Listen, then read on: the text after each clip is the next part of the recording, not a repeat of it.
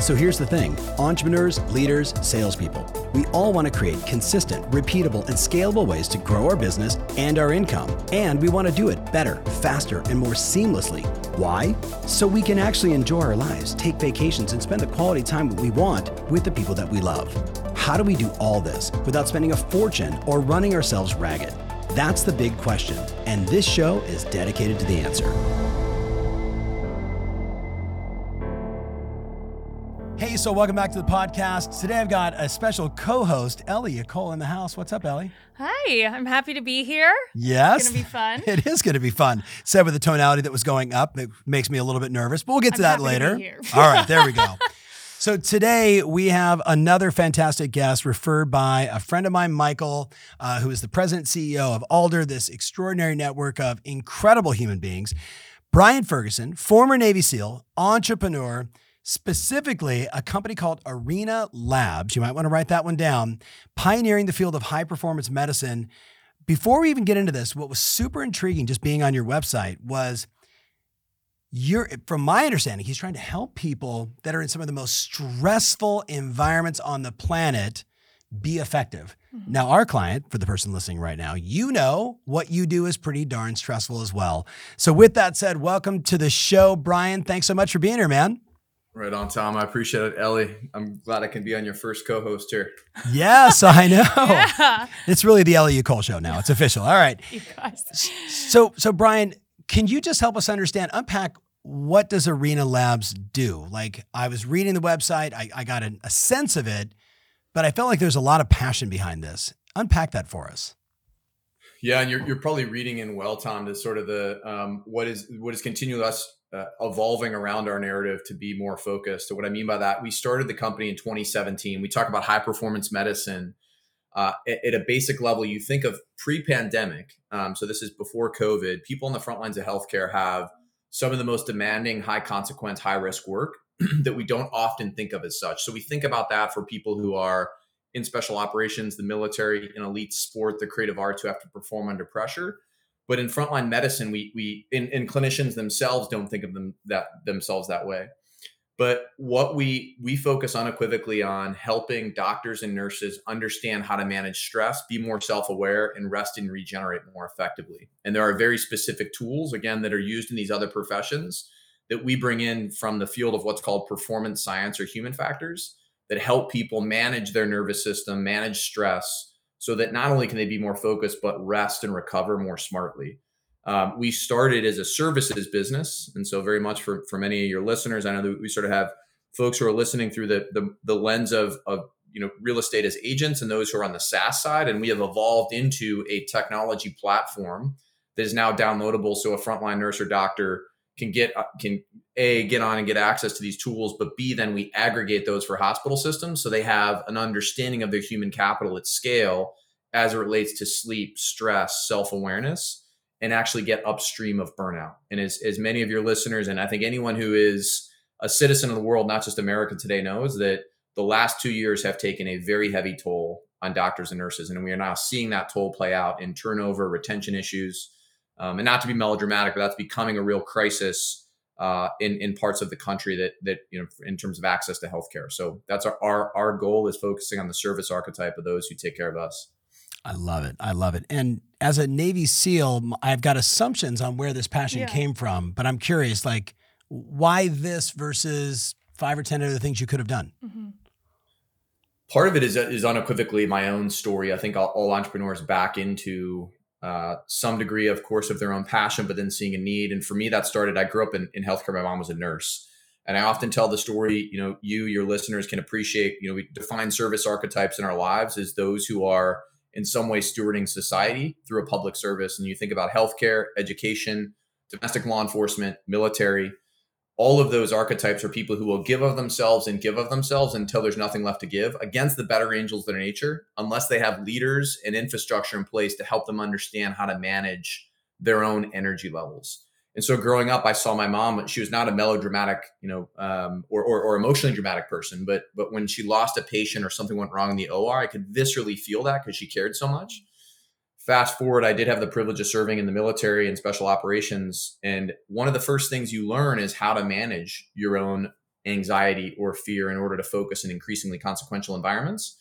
I happened to be in the military during a time of real enlightenment. So we were, there were two wars going on. We were making massive investments and helping people understand things like the role of sleep and cognitive function, how to ensure the body is as well rested as possible, even in suboptimal environments. Because as it turns out, that entire environment is very much analogous to modern healthcare. Healthcare has just never delivered those tools. So I stumbled into it, to be honest, and I feel really fortunate this season of life to be able to do work in healthcare. That's beautiful. Awesome. Thank you. I think we go right to that question. Yeah, I was just going to say, thank you for walking us through that. What's the key to, in your opinion, optimizing human potential in the 21st century? So I think this is like a question we all probably spend our lives grappling with, and I don't know that anyone has a singular answer. I think where it really becomes the sort of secret is that it's highly individual, and what works for you is going to be different than me. But I do think that there's never been a better time to be alive, because modern technology is allowing us to understand the human mind and body and emotional landscape in a way we never did. And so introspection and self-awareness through things like wearable sensors and monitoring our own health allow us to get a better understanding of where we are versus where we want to be. And I define human potential as the arc of who we have the capacity to be over the course of our lives. Human performance is what we do day in and day out. And I think all of us are after, and this is not just about the futility of, a cycle of doing more to do more. It's how do we do the things in our life that we say matter so that we can flourish. And performance are the rituals and behaviors that we put into practice daily, weekly, yearly that become our potential. And I know it's very much, a lot, Tom, of your work of helping people understand their capacity in real estate to be impactful. But I think it always comes down to what do we value and how do we put in place actions that allow us to do what we value and be present while doing it. So I'd love for you to unpack. You mentioned it's all personal, right? So even though Ellie and I are born on the same exact day, about 30 years apart. Fun fact. I'm very different biologically than she is, right? Beyond just male, female. So how do you get to know? You mentioned like wearables, like, I was early at Abundance 360 and got my Oura Ring kind of right out of birth. Is it blood work? Is it spit test, poop test? Like, all my listeners have heard me talk about all this stuff before. How do you get to know your own DNA to make good decisions around optimizing yourself? Yeah, when I often think, Tom, about this hierarchy of flourishing and say, okay, like if we define, because a lot of times when we say human performance, that starts to get into like, are we talking about Tom Brady or Diana Nyad who swam across the ocean from Cuba to Florida? And these are extraordinary human endeavors. But at the end of the day, human flourishing is the ability to be present in the modern world. And I think every single one of your listeners, whether that's dealing with the portfolio work they have or just managing their families, grapples with presence and flourishing. And to me, I think the first thing that starts with understanding who we want to be in the world. And I know that sounds trite, but amazingly, I think a lot of us don't sit down to be deliberate about writing that. And what I've learned is that oftentimes who we want to be, the core values don't necessarily change, but that in seasons of life that evolves, and being aware of that evolution of going from, being single to married to being a parent, all of those things come with a different perspective on what flourishing means. But then secondarily is, okay, how do I actually schedule my time? And again, that sounds almost trivial, but I know a lot of the work, I'm coming through one of your seminars, and it's understanding like, how do I make time for the important levers in life that I need to pull? And so that then drops into the third part that I would talk about, which is self-awareness and introspection. And that does get into what you just mentioned. That is understanding your body through the lens. I mean, what's amazing right now, you mentioned Oura Ring. These wearable sensors are now clinical grade technology 10 years ago that we have access to off the shelf. And they give us amazing insights about our sleeping patterns, our heart rate. And that can initially feel daunting, but the beauty is, that passive level of data starts to allow us to correlate behaviors in our life with how we're sleeping, how we're feeling. And then the next layer below that, you mentioned blood work. I do think that one of the biggest paradigm shifts we're seeing is that people now are recognizing that we are responsible for our own health. And so what that means is that we again can do blood work in a fairly low cost way that gives us amazing insights about the biomarkers in our body, whether it's vitamins, mineral content, toxins. It allows us to understand what levers to pull around diet, hydration, that make us feel better. Because at the end of the day, I don't care what you're doing in the world, in real estate, in the military, in medicine, that part of flourishing is the ability to be present, which is the ability to focus and have the cognition and the cognitive capacity that we want when it counts. And when we're underslept or when we're suboptimally functioning in life, it's really hard to do that. So I sometimes think it's counterintuitive, but focusing on these very simple levers leads to profound evolutions in how we feel and show up in the world. I love it. That's awesome. Hit Yeah. him with this. You're unpacking so many things for me. I have like 800 more questions, but you go first. When you start working around leaders and decision makers, what are the key things that you look for in their business? Like, what are the clear signs that something's either working really well or something's off? If you could dive into that. I think I don't know that I'm an expert there. One of the things in my work in arena in the front lines of healthcare, or my background in national security, or having the good fortune of working with business leaders. On one hand, there is, and I myself, I really hope that I live through a humble lens in life, and so I think that the constant question is, what do I see other people are doing that works? And how do we think about, like, not necessarily emulating somebody else, but what's the higher order principle there? And so I would say when I'm around leaders, particularly in business, I do think there is a striking difference to me between people who are present and feel like they have an ability to control their attention and their, their overall health and well-being. Mm-hmm. And if you think about people in your life, I always ask this question: think of someone who's flourishing. And when you think about flourishing, it's those people strike you in life because they're a little bit different. And it comes down to a set of rituals and being intentional with time. Now, that's not necessarily a dichotomous with being a business leader. But I think then what I saw, certainly in the military and I see in healthcare, is as leaders, we can either be controlled by our organization, or we can be in a place where no matter what's happening in the organization, we're grounded. And so the question is, well, how do we do that? And for me, that starts, Tom, you mentioned singularity earlier. I've been involved with singularity, but I think the two concepts in the world that every leader has to first understand to then decide how they want to structure their time. One is the role of accelerating technology in our world. And so there is this concept of what's called Moore's Law, but at a very basic level, it says that roughly every 2 years, technological capacity is doubling. Yep. And something that doubles every 2 years is growing on an exponential curve. And so I'm not a computer scientist or mathematician, but when you really sit down and think about how much our world is changing and how it feels faster and faster, that technological advancement is creating an insane amount of complexity in our world. And so leaders who understand that complexity and can keep their work simple and focused, I think that's a real superpower, because it's. I think all of us have a predisposition to say, like, just think of the world in the last 6 months, how much it's changed. It's really hard not to want to change your entire business model. Right. So if I can ask, though, going back to your time in the military and then lessons you've learned along the way. I've interviewed David Goggins on this show, who talked a lot about, similar, like, how do you stay calm in the storm? Is what I want to get to, or even Tim Grover, who maybe like the great trainer Michael Jordan and Kobe Bryant and so many others. I'll be with him in a couple days. He says that every high performing athlete, every person flourishing, using your word, is able to find that calm and focus in the moment. That so many others are just distracted by noise, outside, internal anxiety. So if there were like 3 or 4 things you've learned along the way, or you would recommend, what would they be to just find that zone? Yeah, I think this is really the essence of what we hope our platform Arena Strive does for frontline healthcare workers, because they're asking the same question. And to be very clear, I think any listener right now is, I suspect, in some part of their life feels a degree of angst or anxiety around what's happening in the world, in their business, in their family. And that is increasingly a marker of life in the 21st century.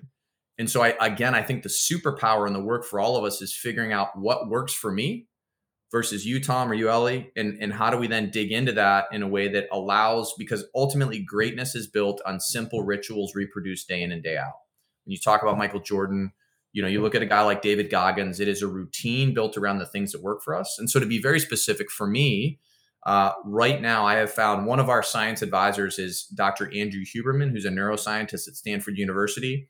A lot of his work is in understanding stress in the human system and understanding how, essentially, what levers do we pull in life around sleep and behavior that manage stress and allow us to perform at our best. One of the big adaptations for me, and I think a lot of times these things it's almost funny how simple they are, but we've gotten away from core human behavior. So the first one is you get up in the morning, within 30 minutes of waking, get outside and get natural light. And there's a whole bunch of reasons that's profound, but natural light plays a role in setting our circadian rhythm for the day, which tells our body when we should fall asleep. And so if you get up and sit outside as soon as the sun's up and just take in that natural light, that's a massively important but simple routine that sets your body in alignment for the day. And similarly in the evening, if you can get outside and take a walk when the sun's setting, that's telling your body to start to wind down. The second is some sort of a practice for daily introspection. And the reason I'm a bit vague there, and I'm sure I suspect that the type of listeners here are people who are hungry to learn and evolve and have tried a lot of things. Yeah. I think for some people that's meditation. For some people that's prayer. For some people it's journaling. But what is the thing you do for 30 minutes a day that takes you out of the noise and the demand and the movement? And so that is, I think, non-negotiable. And then the third one is definitely movement. And it doesn't mean you have to go do CrossFit or run marathons, but what do you do to move the body every day? Again, when you look at the literature in the world of science and flourishing, we know that biologically, when we move our bodies and we get some sweat in, there's a whole bunch of neurobiological processes that make us feel better. And so think about that morning and evening light, some sort of practice of introspection. The third one, how do you move and keep your body active? And then I think the fourth one, and again, just how do you make time for tribal connections? Like, what is it you do to have connections in your life that keep you grounded in what matters? And I think that's something I often overlook in the busyness of trying to build a business and everything else going on. Intentional time to socialize and anchor. I think in today's world I think most people are connected through technical means and networks, but not through community. And I think that's a big one. Hey, it's Tom Ferry. Question: what's your favorite social media platform? Are you big on Insta? Do you love to tweet? No matter where you answer, I'd love for you to connect with me there. All you got to do is just type in @TomFerry and follow, and let's you and I connect. I want to be able to deliver the right content, the right ideas, the ways to help you grow your business, stay fired up, keep moving, be in action, and run plays that work in the platform that matters most to you. So subscribe, and I'll see you there soon. All right, so 23 years old. Yeah. Get natural light, get your circadian rhythm going first thing, and then walk at sunset. Thank God I have Chinny because yes, I do that every day right she's now. Like, I got the dog, so it's automatic. Practice, some kind of practice, getting some movement and making social connections. When you hear that at 23, what's going through your mind? It seems doable. Like, I don't think that that's far off of what a lot of people my age are doing, because a lot of us just graduated. We're starting our first jobs. You have to get up earlier than you thought. So you're waking up with the sun. You're getting home. You're tired from the day, as opposed to, say going out or doing something that you would do in college. I think that a lot of people after college live together. So you get that kind of community. I know that living with my two best friends has been a great source of that. And, everybody should get a pet. So I think having the dog has helped me move and get the sunlight and all that stuff. But love it. I think it's definitely doable and something that is good to focus on. I could definitely journal more or focus on being introspective more. But I think that comes with, growing up, and that comes with the territory of figuring out what works for me. We hope so. Yeah. Not just for you. We just hope so. And it's so interesting, Brian, my first mentor, beyond like my father and, sort of his business friends, was a guy named Brian Tracy. And his whole thing was, you need to write every day. Yeah. And it wasn't like write because you want to be a writer. It was like, you got to release every single day. Yeah. And through that, in a series of other practices, I got to the point where I could just write it out and release it and then set intentions. And whether it was a daytime or an afternoon, it didn't make a difference, but there was something about okay, I made all these mistakes. I'm growing up in business and I'm saying all the wrong things and probably offended somebody and oh my goodness, and I didn't mean it, but I'm walking around with it in my head. Let it go. And then refocus on intentions, right? So I think there's something to that. I think the faster all of us get to something like that, or exactly what you're describing here. So Brian, where do you see people messing up though? And I don't mean messing up like they're doing something wrong, but you see them. I have a fourth book. It's actually sitting right there, all those pages together, unpublished. The book is called Plays That Work. And I am obsessed with people identifying there are plays that you run in your life that give you peace, joy, happiness, performance, flourishing, all the words we all want. And then there's the dumb shit you keep doing for some reason because you've always done it. Yeah. And it's like, I'm just trying to get people to acknowledge that. So there's got to be some plays that you've seen where you're like, hey, listen to me. You might want to avoid. It's like my buddy says, there's gold under that rock. You might want to just pick it up. You're going to win over there. What have you seen that doesn't work? Well, I think actually the precursor to that question is like, if someone feels like they're running plays that aren't working, in my experience and what I've seen is the willingness to do the work around where are those patterns coming from that are preventing you from doing the thing you say you want to do. Yeah. And I recognize that's a whole nother podcast and a whole nother discussion. Right. Okay. Cancel all my afternoon podcasts. Yeah. But we are all products of the environment we grew up in and our nuclear families. And so those things, the reality is like, I think maybe in recent time we've tried to discount that or not fully appreciate it. I think one of there are downsides to everything, but one of the upsides I think the way society is evolving now is people are more aware of those emotional landscapes, and so figuring out a way to do that work, and that can mean a lot of different things. But who are you working with that's helping you understand yourself and the patterns that the sort of subtle code you're running on? That's profound, and I've done a lot of different versions of that myself. I think the second one is, again, like what I see most people grappling with is being pulled by exogenous demand. So in our businesses, that's letting email and inbounds dictate our time. And I think in a world, again, where there's more coming in, if that is your default mode, you're never going to be able to focus on the things you want. And so that then to flip that script is to say, how do you then be intentional about your time and be very intentional about the way your week is scheduled around the things that matter? And there's been a lot of people, certainly more learned than me, who've talked about that. But the last one is like, I think it's actually disconnecting as much as possible. And I do think social media news, I mean, I, for 4 months now, have really quit reading news. It doesn't mean I don't consume information that is, I read The Economist, I read things on my own time, but I've gotten away from the 24-hour news cycle because I just found that it was creating noise and anxiousness. And the same with social media. Yeah. That's, I recognize, extreme, but I do think I had to look at what are the things that are distracting me and pulling my time in ways that, I think for all of us, our time is our most valuable resource. Yeah. That was insightful. Yeah, Ellie, very much so. When he said hierarchy of flourishing, the first question he asked was, who do I want to be? Mm-hmm. That is something that one of my mentors, Brian, has told me.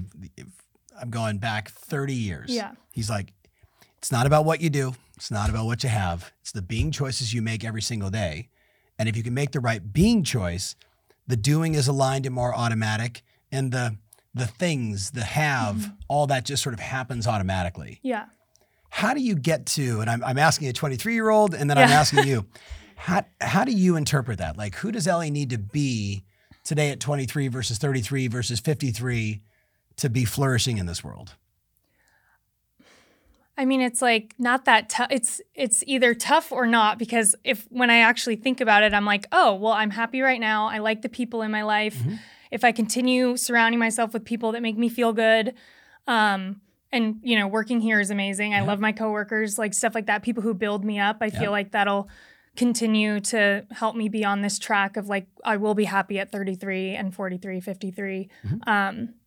I also think like setting your mind to something, like, remember I quit vaping and all that stuff. And it was like the hardest thing in the moment, but it was like, no, this is like part of my personality now. Like I don't do that. And so like creating those things where it becomes kind of an integral thing, like this is part of who Ellie is. Yeah. That's kind of what I think. Like if I did, my identity, make it an identity thing instead of like, oh, this is something that I'm gonna do. Like, but other than that, I don't know. I like it. All right, Brian. One could argue that this is one of the big life lessons. If you can decide who it is I want to be, or who am I at my best, who am I being at my best, have you found a set of questions or a process for helping people unpack that? I do think, again, deeply personal, but I think what I have done, and I share with a lot of my friends and the work that seems to work for me, is on one page answering the question, who am I? Mm-hmm. And meaning, like, where did I come from? What do I value in the world? And really, what am I in the arc of this life? What do I hope to do, impact, and who do I want to be? Yeah. And interestingly, I think, Ellie, what you're bringing up is the work for all of us is like, and it's awesome to hear you say at this season of life, I can hear it's authentic. You feel great about the way you're living. The reality is that any of us continuing to learn and grow, like, you will grow out of some version of that identity. For sure. And that's, I think, the hardest work in life. Yeah. Like, when we get to that point, our instinct is often to be comfortable or complacent. This for me has always been the biggest friction points in life. But when you push through that and grow, that's when we expand. But the ability to, it doesn't mean we change our values or who we want to be, but I think that, or keeping ourselves honest. And so for me, every year I have a longer set of questions I ask and a way to reflect on the year. But I start with revising that who I am every year.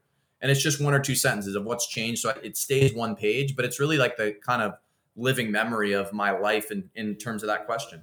Yeah. And I kind of am experiencing that right now, because obviously when you graduate college and you enter, the workforce for the first time and stuff like that, that's not just an internship or whatever. Like, I'm having growing pains, in that sense too. And I think that it is important to kind of reflect on, okay, what was important to me last year that's been like having to, reevaluate what, day to day I want to prioritize. Right. Well, and you're learning these different skills, which is that tension that, I never pronounce it correctly, Brian, so help me out. Eustress?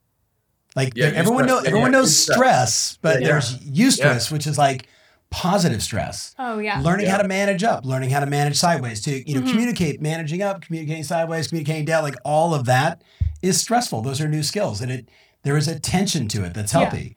So hormesis is the process of growing through stress. And I think those are all really important concepts, because I think sometimes even this conversation about flourishing or performance can suggest that we shouldn't have stress. But in our work with frontline healthcare, like, stress is at the core there. Mm-hmm. The difference is, rather than feeling helpless, can I feel a sense of agency so that I'm actually able to impact that stress and know that it's helping me grow and evolve? 100%. That's awesome. So you mentioned when you're talking about frontline workers, rest, recovery, and I think you said regenerate, but I may have missed one. Yep. And so, the three pillars of our platform are self-awareness and introspection. The second is stress adaptation and stress management. And then the third is rest and regeneration. I stay in the moment by taking notes. I may be one of the only podcasters that actually is like learning and listening simultaneously. And I've got 3-4 pages of notes already. Yeah. So thank you. And I want to go back to something you mentioned in the very beginning when you're talking about the hierarchy of flourishing and the work that you're out there doing with these frontline, nurses and doctors, et cetera. And you mentioned how to manage stress. You talked about like rest and recovery. I have a lot of friends that talk about that. I'd love to hear, what are you and your company doing, or what advice do you have for people that want to get better at that? I think that the start is being aware of stress and what it actually feels like. And I know there's this, that sounds, again, overly simple, but a lot of these things come back to just listening to the body. There's a term we often refer to called interoception. Interoception is awareness of our internal landscape. That's emotionally, physically. When you are stressed, Tom, where do you feel that? How? And when you look at elite performers and people who are extraordinary, they have a very high attunement to their body, not just in the physical, but in the emotional and the mental. And so that's a big part of our platform is being set up. We have a daily check-in on our platform which says, hey, how stressed are you? How are you feeling today? How stressed? Do you feel like you have the tools to manage that stress, and how focused? And then what we do is say, as an example, when you've had an extraordinarily tough day in the operating room and you're feeling stressed, let's experiment with the tools that allow your body to feel a moment of deactivation. And without going into a separate discussion, our bodies are generally operating either in the fight or flight state, our nervous system, which is turned on and activated, we're breathing faster, our eyes are dilated, or in that rest and digest state. frontline healthcare workers, and I know a lot of listeners here in your podcast are people who by nature are moving fast and hard, and they are in that activated state of fight or flight. And so learning to deactivate the nervous system and move into rest and digest is much of the work for stress. Because it's not to say that you shouldn't feel stressed. It's what do you do to deactivate from that stress so that when the end of the day comes, your mind isn't racing and you can't fall asleep. Or when the weekend comes, you're not still stuck in what happened in the week prior. And that comes through a breathing practice, number one. One of the things that's taught on our platform is the physiological sigh. We call it the de-stress breath. Dr. Andrew Huberman teaches this. His laboratory at Stanford has done a lot of research. This is going to sound, we'll maybe leave your listeners with this. I'll come back to the physiological sigh. Some people like a box breathing practice. Mm-hmm. Some people like just taking moments of longer. So if you inhale through your nose, longer exhale through the mouth. If that exhale is longer than your inhale, that's telling the body to relax. It's called resonance frequency breathing. But back to the physiological sigh, it's one of the very simple things we teach. The first three things, in fact, in our platform that we teach people, one is what we call cold, dark, and quiet. Learning to manage your sleep environment so that it's optimal, so that when you're ready to go to bed, your body's getting the rest it needs. And the reason that's important is that the deeper stages of our rest, our rapid eye movement sleep, correlate to our body's ability to move through the day's stress. So we're not sleeping enough. We're actually setting ourselves up to be predisposed to stress. The second thing we teach is hydration, which I know sounds like, hey, my mom told me to hydrate when I was a kid. Is that serious? There you go. 2 bottles of water. Yep. Hydration is not about physical health. Well, it is, of course, but it's equally imperative for cognition and making decisions, being focused as a leader. But the third thing we teach is the physiological side of the de-stress breath. And for your listeners, it's 2 inhales. The first one longer than the second one through the nose. So, and a long exhale through the mouth. So double inhale through the nose with a long exhale through the mouth. If you have ever noticed, Ellie, if you notice your dog, before your dog goes to take a nap, dogs often do this as a way you'll see the nervous system is relaxing. Yeah. Babies do it when they're crying. When you see a child really hysterical, they'll often when they're hysterical, wail. It's the nervous system activating and trying to self-calm. And so doing that throughout the day is telling our nervous system to just be relaxed. And so the physiological sigh is an immediate way to de-stress. Doing that when you're just driving in the car or between meetings regularly, it's deactivating throughout the day so that by the time you get to bed, you're not trying to reverse engineer an entire day's stress. And that's a very simple but profound practice that shows up then in our wearable sensors and biomarkers as lower heart rate, higher HRV. Mm-hmm. Yeah. Love it. That's awesome. Ellie, I asked my last question. Do you got a final question for Brian? I don't. I think that, I don't know. I noticed your wrist. Are you wearing a Whoop? I am. Yeah. We actually cool. have a partnership with Whoop. So Aura, all of these are phenomenal. We most of our clinicians wear Whoop because they can actually wear it on the bicep. Yeah. Yeah. And so when they're in the operating room, often you probably know you have to, when you scrub into the operating room, you have to take anything below your elbows off. So Whoop has been a good partner. Well, that's awesome. Yeah. Cool. Yeah. I recognize that. I was like, cool. I tried to buy one of those during the pandemic and couldn't. It was like just a forever back order. Oh yeah, I was people were working on themselves. Exactly. Everybody was. They're always working, Tom. Stick with it. You got your data. It's all good. Exactly. Well, Brian, first of all, thank you for your service. Yeah, thank you just for being you. Thanks for big shout out to Michael Davison for setting up this interview. Super insightful. Can't wait to meet you face to face, whether it's in Nashville or Dallas or Newport or sometime in the future. If somebody wanted to reach out to you, what's the best way if they wanted to connect? At the minimum, what's the website so they can go check out the company? Yeah, thank you. Before I do that, I have to say, Tom, Ellie, thanks very much. On the front end, I was talking about Consilience. I appreciate you and your listeners taking a risk on someone who is not in real estate to have a conversation. Always fun for me. So appreciate it deeply. Yes. Awesome. Our arenalabs.global. So Arena Labs, ARENALABS.global is our website. And then the best place I'd actually say on Instagram at Arena Labs, ARENALABS is where people who want to follow what we're doing with clinicians. And then I'm on LinkedIn, but otherwise I'm not as engaged on social media, as I said, by deliberate design. So hello at Arena Labs. If anyone wants to go deeper, or if you're a listener and you've got a partner, someone in your family you care about that's in healthcare and would be interested in this platform, we would love to talk to you. Yeah, I was thinking that because just like everybody knows a real estate agent, everybody knows somebody in healthcare. Fully. Right? Some way, shape, or form. Well, thank you so much. And for the person listening right now, we appreciate you. Make sure you always subscribe, hit that notification button or wherever you're consuming this content. And Ellie, great job on your first show. Thanks, guys. It's very fun. Yep. Brian, we'll see you soon, my friend. Thank you so much. Bye, Brian. Thank you. Appreciate it, team. See y'all. Bye. If you want more information about this episode, including my show notes, mentions, links, and everything else, make sure you visit tomferry.com/podcast. That's tomferry.com/podcast. Thanks again, and talk to you soon.